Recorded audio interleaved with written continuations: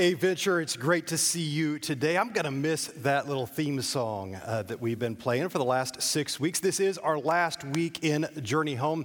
And I know as I look around this space, I just want to greet the proud, the hardy folks who do not leave Hamilton County for fall break. I'm grateful to see you. I've been getting texts all morning from our folks who are probably joining us online right now from some place. Like I got a beach picture, a sunrise beach picture texted to me this morning. I'm not going to say that I'm jealous, but I'm grateful that you all are with us as well. So this does wrap up a 6-week journey together. About half of our church came through what we called a prayer experience. And I know as I look around this space, many of you were a part of that. Perhaps you recognize some of this luggage. The first week of our journey together, we actually called it baggage. And during the prayer experience, we interacted with some of these things. We literally called it baggage, and we claimed it as such. And some of you know what I'm talking about. If you came through the prayer experience, you wrote some items down on this baggage, and you carried it. And then you dropped it off. You let go of the thing that you wrote down here. Let me just read some of these out loud. Control, pride, anger, selfishness, porn, insecurity, impatience, being short-tempered, control of my future, fear of failure and being unlovable, worry about my youngest son's issues and his future. Drinking on a regular basis, which keeps me from many things that I could be doing for God, myself, and others. That's just a piece of baggage. Some of you wrote that down, you claimed it, and you let go of it. I could keep going. There are a whole bunch of these. It's been interesting this week just kind of looking through this. I'm not trying to pry or snoop, but I kind of get a picture of what God has been doing in our hearts over the last 6 weeks. Taking pride in things that I do instead of giving God the glory. Grief, worldly hatred, being a bad sister, selfish ambition, body image, my husband's happiness and protecting him from pain, anxiety, too many stressors at once. And this is interesting, the top of this one, somebody's just gone along, and as they were writing down things, they were checking off other things that other people had written. And I thought that was interesting, just letting go, saying, kick it to the curb. I'm not going to carry that thing anymore. This week is all about, a big fancy word here, abiding. After we have discovered that we are called to be at home with our God, after we've done that kind of good work we just talked about, this word, I pulled this straight from your Bible. I find this in John chapter 15. If you're a Bible student, maybe you recognize that story where the night before Jesus goes to the cross, the night he's betrayed. He's having a conversation with his disciples, and we're going to get into that text here in a few minutes. But he says, you're the vine, or I'm the vine, rather, you're the branches. If you remain in me and my love remains in me, you can do anything. Apart from me, you can do nothing. But if you remain in me, come on, guys, we can change the world. The old translation, the word for remain there, it's the word abide. What does it look like to abide with Christ? To live in his family and feel that harmony and that peace and that seat. Last week we talked about having a seat at the table. How do we stay there? How do we stay pulled up to God's table? Abiding. This is what we're aiming at today. John chapter 14, if you go back just a few verses before, John 15 talks about abiding. In John chapter 14, if you want to open up with me there today, verse 18, Jesus makes this curious statement. And it's kind of what we've been talking about here for 6 weeks. He says, I will not leave you as, there's our word, orphans. Rather, I'm going to come to you. This is interesting because he's just been telling them, I'm getting ready to leave. I'm going to go to this cruel Roman cross. I'm going to die on this cross to cover over a multitude of not just your sins, but the whole world's sins. But then he says, I won't leave you as orphans, separated from your heavenly Father, an orphan child. I'm going to come to you. Before long, the world will not see me anymore. He's talking about the cross he's going to go to tomorrow. But you will see me as you look for me. Because I live, you also will live. On that day, you will realize that I am in my Father, and you're in me, and I am in you. Whoever has my commands and obeys them, he is the one who loves me. He who loves me will be loved by my Father, and I too will love him and show myself to him. Jesus knew. He knew even before he went to that redemptive work on the cross, he knew that we were going to need some help living at home.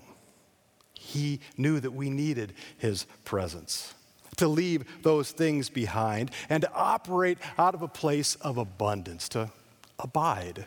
That's the word. I came across this story out of Cincinnati that I wanted to share with you. It's this amazing story about a family, a couple, a young couple. They grew in this idea of what it means to be adopted into God's family. And here's the thing, it changed the way that they actually do family. So get comfortable, lean in, listen well, check this out.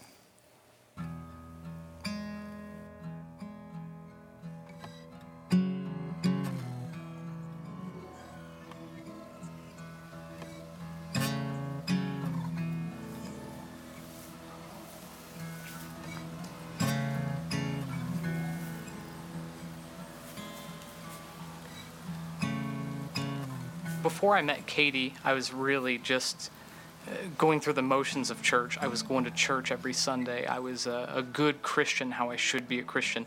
But my relationship with God, I felt like God was almost impersonal, that he just wanted obligation, and God just wanted you to fulfill your quota of what you had to do. I mean, God has a mandate, and he expects you to go to church. He expects you to do good. He expects you to be a good person. Through my experience becoming, a more in-depth Christian, I really got to experience God's radical generosity and realize that God wanted good things for me and that he was absolutely generous to me, and that it wasn't my duty to do what God wanted, but it was my privilege. It was, what a good relationship is.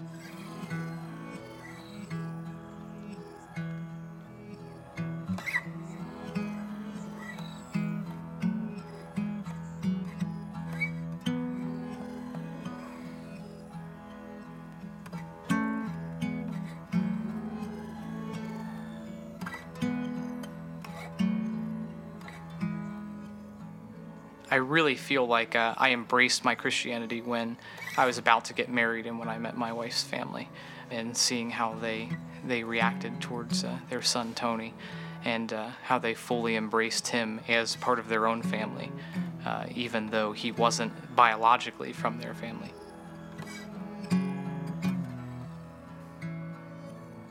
I remember in that moment just realizing how much God had given to me that I didn't need, and how much extra I had, even though at the time I may have felt poor or felt as if I was going from bill to bill. But that actually genuinely created a good relationship between God and I, where I felt like God didn't need my stuff, but God did want me and wanted my heart to change. God moves me outside of my comfort zone constantly. And, adoption was one of those things where I really had to step out and be challenged, not through the concept of adoption. I said, okay, that's a biblical thing. God says, take care of the widows and orphans. That's pretty, in my mind, it almost feels like an obligation. But through that process, I learned something different. Like, it wasn't an obligation. It was an act of love that I could have for God. And as we are God's adopted, we want to adopt. We want to build a family through adoption.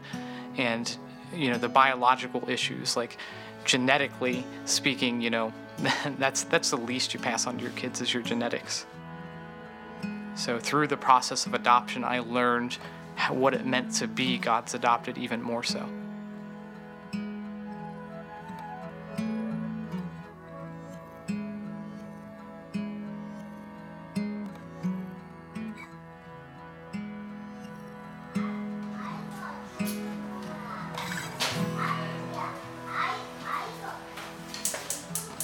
One of the most vivid memories of my life, weeks of my life, is when I had to decide to actually adopt. We were licensed through Hamilton County to get a kid. and we got a call for a healthy baby girl. Katie and I were both super excited, and we're like, man, this is our first call. We're going to have our first baby. So I actually left work early to get home so we could call the county back in time and say, hey, hook us up with this baby girl. And the county had said, oh no, she's already been placed.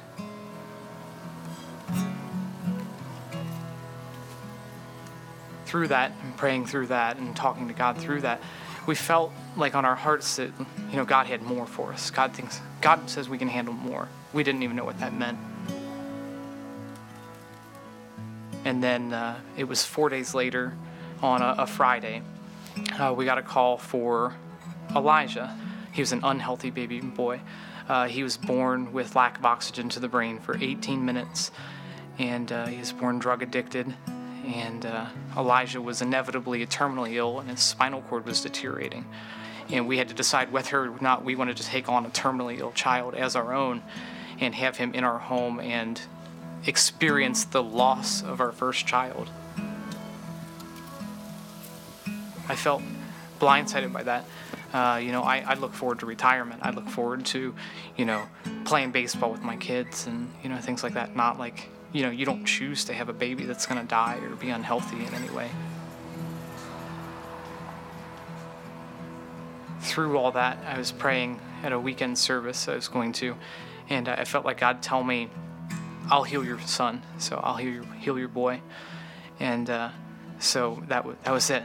So we decided that through that we wanted to take on Elijah. So there were complications with taking on Elijah because of our age, because of our medical experience. The county said because of his impending death, they were going to have an investigation, and if he was in our home, we would be investigated and possibly criminally charged for his death because he's in our home and he's a foster son. So all those things weighed on me through that decision, but ultimately we decided we wanted him.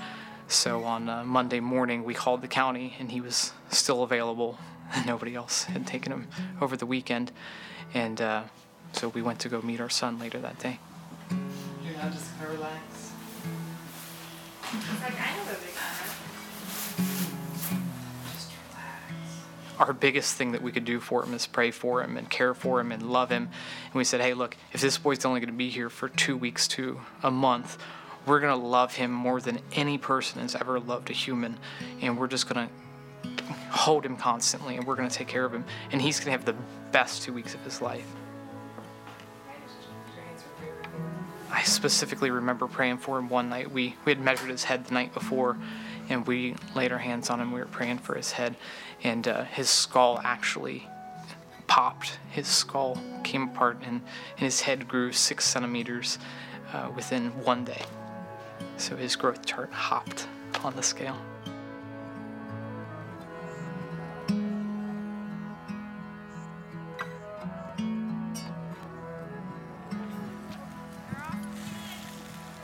I still think Elijah's going to be healed more than he is now. I feel like I got a piece of that promise at that time that God had given me, that I'll heal your son. From that point on, we realized that God really can do anything. I mean, we saw a miracle happen in Elijah's healing, and him being 5, that's insane. It really put a different perspective on how we thought about God and his power and his love. He can take anything and make it something that he wants in whatever condition that he has. God has made Elijah he taught me how to love, and he taught me what it was like to be that adopted child and to have ownership of my identity. So I feel like God put that on my heart to seek after the kids that are harder to place, that are harder to find a home for. It really changed my perspective when I wanted to adopt in the future, that we wanted to focus on medical and special needs.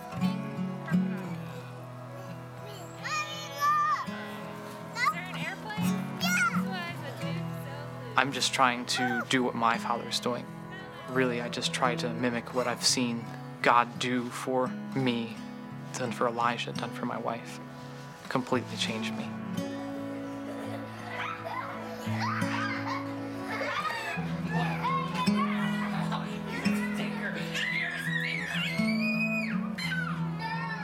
After I had Elijah for a little bit, I decided that I wanted a back tattoo. It's a picture version of what Romans 8 is. And it's my identity and it's my family's identity about adoption and through adoption. We're God's. We're God's inheritance. We're God's people. We're heirs to the throne. So I really embraced that, having adopted and having known all of my kids and their experiences. But Elijah especially really had that identity come home so that I knew that was never going to change in my life, and I always have that identity. So I wanted to put it on me in a way that it was a permanent part of my life. I feel like God fathers us in the same way as I fathered Elijah in that 2 weeks. Just he does it more constantly, more consistently, more abundantly even than that. In the same way, I maybe stepped up and I was the best father ever for 2 weeks for my boy. God's that way consistently for us. Like, we can rely on that even more so than anyone else stepping in ever. I mean, nobody's going to treat us or love us the way that God does. So passionately and consistently, more than anything, abundant love.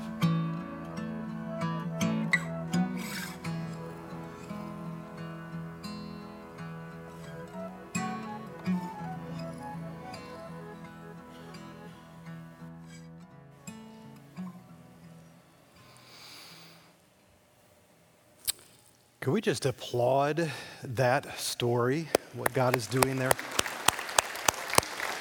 I don't know if anybody else felt a curious leaking around their eyes as you watched that. Man, I want to live at home like that. I want to be a part of a God-sized story like that. Listen, you cannot will yourself to that kind of love. You can't go to a self-help seminar and come out with that kind of godly love. This is about the Spirit of God working in and through you. This is what it looks like, I believe, to live at home. There are a couple things that Greg said there. He said, I'm just trying to do what my Father's doing. He's talking about his Heavenly Father. Really, I just try to mimic what I've seen God do for me because it's completely changed me. This is what it looks like to remain at home, to abide with God. He says nobody's going to treat us or love us the way God does, so passionately and consistently, more than anything with abundant love. He says, I just want to do what I see my Father do. Imitation is the highest form of flattery, right? This is part of what it looks like to remain at home. We're able to do stuff that we wouldn't be able to do otherwise because the Spirit of God, if you've asked Jesus to be Lord and Savior of your life, He's living in you and living through you. There's this passage in Ephesians chapter 3, verse 14. I love this. It says, for this reason, I bow my knees. I take a position of humility before the Father, from whom every family in heaven and on earth is named, that according to the riches of his glory, he may grant you to be strengthened, I love this word, with power. Strengthened with power, not on your own, but through his Spirit in your inner being, so that Christ may dwell in your hearts through faith, that you, being rooted and grounded in love, may have strength to comprehend. That word, comprehend, hold on to that. With all the saints, what is the breadth and the length and the height and the depth, and to know the love of Christ that surpasses knowledge, that you may be filled with all the goodness of God. That word, comprehend, there. That word, if you were to look at that passage in other translations, you'd find another word, oftentimes it's used there, it's the word grasp or grapple. Did you catch Greg's shirt in that story? His shirt said out for blood. This wasn't some kind of a Christian subculture thing. No. This guy, he's like a grappler.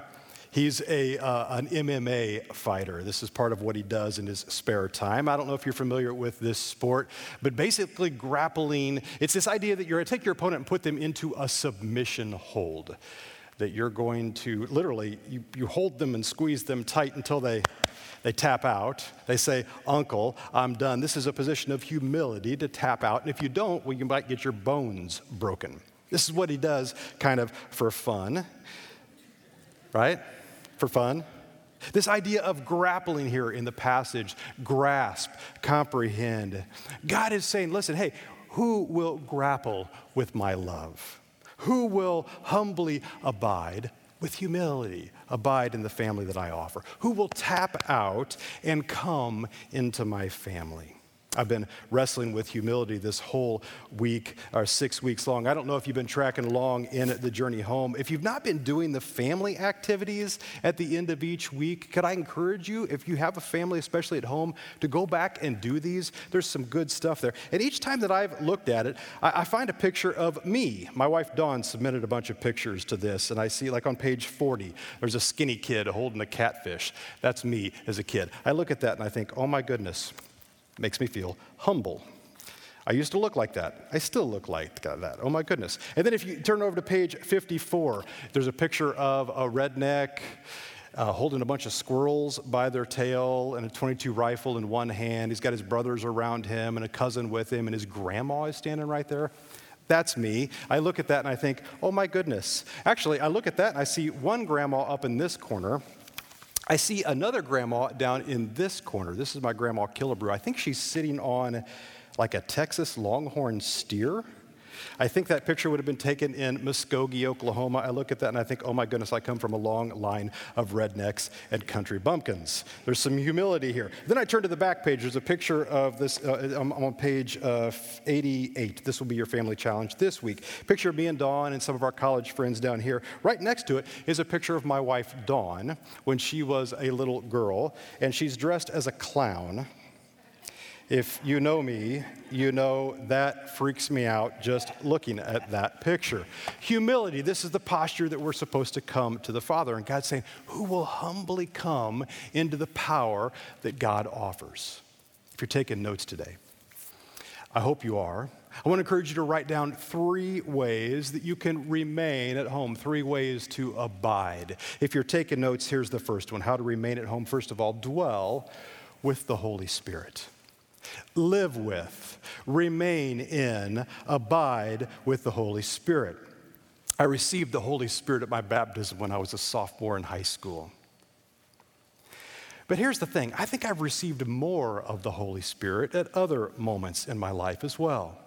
Maybe my ordination service, maybe the moment I walked across the stage, Bible college, maybe the decision went on and I first made a decision to adopt some kids. Each time I've taken a step deeper into obedience with my God, I don't know if it's theologically correct to say this.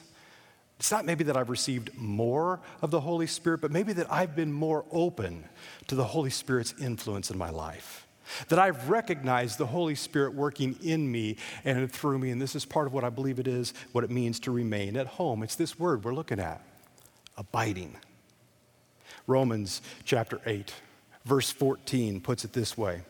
For all who are led by the Spirit of God are sons of God. If you read through the Bible sometimes you think, oh my goodness, that sounds sexist.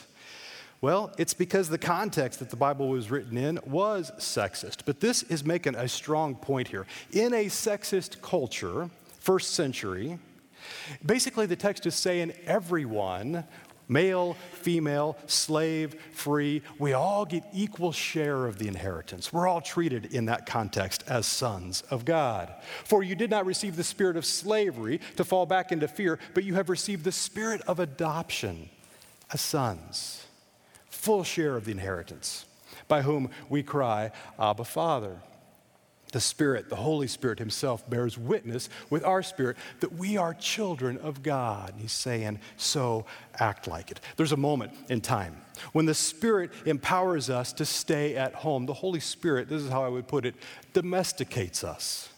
I don't mean by that he makes us a sissy. He takes away our zest for adventure to where you trade in your sports car for a minivan. That's not what I'm talking about. I'm talking about he brings us into the family of God. The Holy Spirit domesticates us, makes us comfortable living at home. The Bible talks about in Ephesians chapter 2, verse 3, that our nature is to run around as orphan children. It's in that text, it's described as children of wrath. But the Holy Spirit says, now come home, pull up a seat at the table, make yourself at home in you and through you. And we have Jesus, right? Jesus, we talked about this a couple of weeks ago, is described in the Bible as the firstborn of all creation. He is the older brother. We have a Father in heaven. We have Jesus. And here's the deal. We're siblings. We get to be siblings in his family. We're family members If you've asked Jesus to be Lord of your life, if the Holy Spirit is living in you and through you, you are my sister. You are my brother. I don't mean like my brother or like my sister. You are. This is why if I travel the world and I bump into somebody who is also a sibling in God's family, we might have different cultural experience, different cultural even baggage, but because we have a seat at the table, God's table together, oftentimes that person just feels familial to me because we're sisters. We're brothers. We have a unique bond. 1 Peter chapter 1, verse 14 says it this way, as obedient children, but God's children, do not conform to the evil desires you had when you lived in ignorance. This brings us to our second way to remain at home, is to obey God's word. Did you catch that in the verse we just read? There's a 4-letter word there. We talk about 4-letter words with our kids. We talk about 4-letter words that are not allowed to be on the TV, on broadcast television. There's a 4-letter word there in that passage that we just read, obey, O-B-E-Y. It's 4 letters, and this is a word in our culture. We don't really want to do this. Call it our pioneer, pull ourselves up by our own bootstrap, American spirit. I don't know what it is, but we're not wired to obey so much. We have to learn this. We have to lean into this discipline. We're called to obey God's word. By the way, Greg and Katie are drawn to obey the video we just watched because of the fullness that they feel God doing in them and through them, His Holy Spirit at work in their lives. There's probably some generational approaches to the way we view this baggage.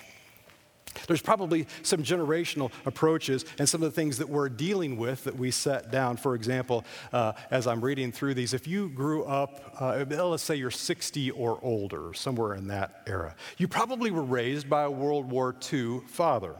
And you get this whole discipline thing. You might never have heard your dad say, I love you, but you knew your dad, your earthly father, as an authority. You get that because your dad modeled authority.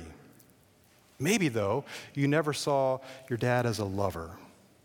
Maybe not. I don't know. And I just wonder, as you wrote some of those things down, as you moved some of that baggage this past week in the prayer experience, if that has shaped you. Now, let's say you're 30 or younger. You probably grew up in a home that's exactly the opposite. You grew up in my generation as your parent or the next generation as your parent. I mean, your whole experience, I love you. Well, you say, well, I heard that all the time, right? You grew up, there's a reason for that. You grew up in a child-centered home. The family schedule revolved around you. We've heard of helicopter parents. I listened to a podcast this past week where a husband and wife, they're my age, are talking about dropping their 15-year-old son off in the woods to go bear hunting with a bow and arrow.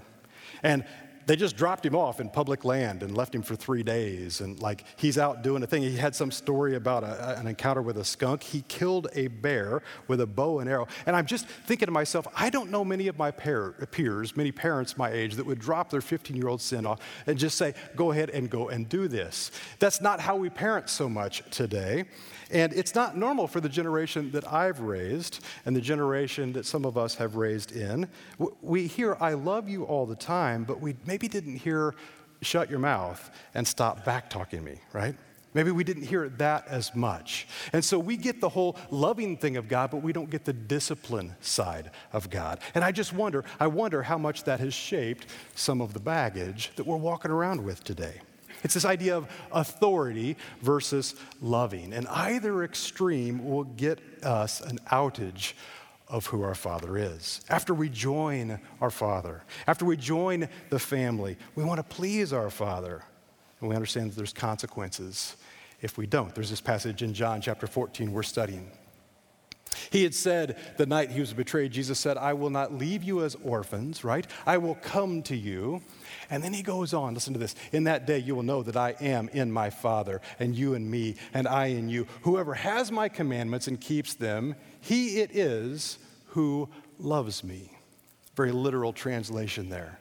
And he who loves me will be loved by my Father, and I will love him and manifest myself to him. If anyone loves me, he will keep my word. He will obey me. Not just the love of God, but the authority of God as well. And my Father will love him. Comes out of obedience there, right? And we will come to him and make our home with him. We see home when we get authority and love lined up. Obedience. The Spirit enables us to love God and to obey him. And then the longer we live at home, the more instinctive it is to obey. When I obey, I remain at home. Let me illustrate this. I need a cone of light. So imagine this is living at home over in this space. And I'm in the light over here, some of those things that we just read at the beginning of the message, and I walked over there. Well, those are over there in the dark, right? Well, God says you can do anything you want over in here. I mean, you can hang out over here. You can do what you want, twiddle your thumbs. You can hang out over here. You can do what. But if you go over here, it's not that I just left God's love. I mean, he loves me. He chases me if I'm over here and I'm trying to pick that baggage back up. But over here, he says, I want you to abide. I want you to live here. I mean, you can do whatever you want over here. You can even stand on your head and hang out over here if you want to do that. I'm going to pay for that one in the morning with my neck. You could do whatever you want. And here's the thing. I think we can bring the lights back on. I think that a lot of times we think, well, does God have like rules around what I can do over here in the light? I mean, when I obey, right, I'm safe over there. I'm tempted to go back to the vomit pile and pick some of that stuff up. God doesn't care, I think, about a lot of the details of what we do. Like, for example, my wife, I was driving her minivan the other day, and by the way, every time I drive Dawn's van, I'm like, hey, how long has it been doing this thing? She says, well, it's been doing that for a month or so. Well, I think so I'm looking at it, I think I need to get new tires on the front end of the minivan. I hate buying tires. There's nothing, it feels like a worthless investment to buy new tires. There's nothing fun about that. And I can buy tires, and I can buy, the 80,000-mile tires or the 70,000-mile tires. I don't think God cares. I think I could put retreads on the front of that thing. He doesn't care. But there are some things that God, he wants me to live over in that light. And he doesn't want me to step outside of that. Have you ever reading through Scripture and you think, should I be doing this? Should I not be doing that? Here's the thing. I could give you some examples of what those things are, but I'm going to leave it up to the Holy Spirit. I suspect right now he's prompting you with what you should be doing, with what you shouldn't be doing, to obey him. If you're reading through Scripture and you read something in the Bible and you say, well, Jesus would approve of that, what Greg and Katie tell in that story. Yeah, I want to be doing something like that. Well, what should you do? Well, you should do it. If you read it in Scripture and you're like, yeah, Jesus would want me to be doing that, well, that's what you do, it. But if you're reading through Scripture and you're like, that over there, I don't think he wants me to be doing this. The Holy Spirit prompts you that way. Well, don't do that. Do it. Don't do that. Let's go ahead and put it up there. Yeah, it is what you should be doing. That is what you shouldn't be doing. And I'll just let the Holy Spirit prompt you in that right now. So right now, what is it that your Heavenly Father wants you to do, and what is it that he wants you to stop doing? Until you get this straight, there will always be a cap on your life. Father, you're not just my provider, you're my authority as well. I talked last week about heavenly conversations with Moses. I fried some bacon on the stage. And I think we've got this idea that, oh my goodness, if we were to go back in time, those people were really spiritual, and today we don't get to be like that. I don't think that's true. I was reading a book years ago. This is by Not a Fan, by Kyle Idleman, and he says this: sometimes I hear people talk about the different men and women of the Old Testament, and there's a hint of jealousy. They may say it or just insinuate it, but here's what they communicate. What would it have been like to hear God's voice and see him move in such powerful ways? I bet you've thought this before if you study Scripture. I wish it was the same for us as it was for those whose stories we read about in Scripture. When I get to heaven, I can't wait to see and ask David, Elijah, or Moses. I talked about Moses last week, what it was like. But I think it will be just the opposite in heaven. Before we can ask David what it was like to slay a giant, to win the battles, he'll say, well, tell me what it was like on earth to have the Holy Spirit inside of you. giving you strength when you're weak. We might say to Elijah, what was it like to call down fire from heaven before the prophets of Baal and to raise the boy from the dead? And I think Elijah might say, yeah, he actually ended up dying again. You tell me what it was like to have God living inside of you, the Holy Spirit. What was it like to live life on earth with the Holy Spirit giving you joy when you're depressed or giving you the power to overcome that sin in your life? We might say to Moses, what was it like to follow the cloud by day and the fire by night? What was it like to meet with God on the mountain? And Moses might say, I had to climb that mountain to meet with God. You tell me what it was like to have him dwell in you every day. What was it like to have the Holy Spirit giving you directions when you didn't know what to do or where to go? Last night, I enjoyed deer hunting. I was 25 feet up in the sky in a deer stand. And I was looking to the east, and I was hyper-focusing on a moon. Don't hyper-focus on an interesting moonrise and miss a gorgeous sunset behind you. This is what I was doing. I don't know if you know this, but if you look at a fixed object closer to you and you look through like a leaf or a branch and you're looking up at the moon, you can literally watch it rise. And I was doing that, and I was watching that, and I was thinking, oh my goodness, that's so interesting. I wonder if maybe Newton did that, or maybe Galileo did that. And I was just getting ready to Google that fact, and I turn around and I see this gorgeous sunset behind me. I do this sometimes with Scripture. I'll hyper-focus on details in God's Word, like when I was a kid, I was in this thing called Bible Bowl. And I knew at one point how many once-used words and twice-used words are in the book of Genesis. Oh my goodness, I wrestle with things like original Greek words and what they meant in their context. The book of Philippians has, it's either 16 or 18 times the word rejoice is used. I can't remember right now, but I guarantee you before I go to sleep tonight, I'll know that because I'll have looked it up. This is just kind of how my brain works. But I can hyper-focus on some of those details and miss the gorgeous sunrise or sunset behind me. The Holy Spirit. I get to live with the Holy Spirit in my life today, and so do you. Don't hyper-focus on the details even that you find in Scripture and miss the beauty of what a life together, abiding with Christ, can look like. Third principle. Dwell with the Spirit. We talked about that. Obey His word. Last way to remain at home, reproduce the family business. Reproduce the family business. Jesus, we talked about this a few weeks ago when he was 12 years old. He got separated from his earthly parents, and they found him at the temple. He was teaching, and he said, hey, didn't you know that I would be about my family's business? Didn't you know I would be about the Father's business? Why didn't you look for me here? Our job is to reproduce, to grow the family business. Well, what is the family business? Here's how we'll define it. Anything that God wants to happen in the world. Anything the Father is calling to happen here. This is the family business, and you and I were members of the family. We're here today because 2,000 years ago, people received the Holy Spirit. The Holy Spirit convicted a bunch of people.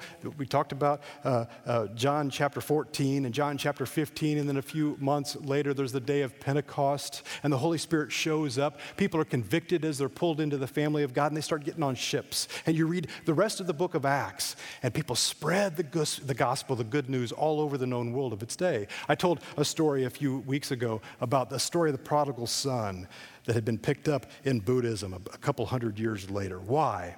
Well, because Christian people were getting on ships and they were going to the known world of the day and they were telling the gospel story, the good news of Jesus. They were expanding the family business. And that story got picked up and it got changed a little bit, but it got told. Even a couple hundred years later, we read that in a text. We're here today because people expanded the family business.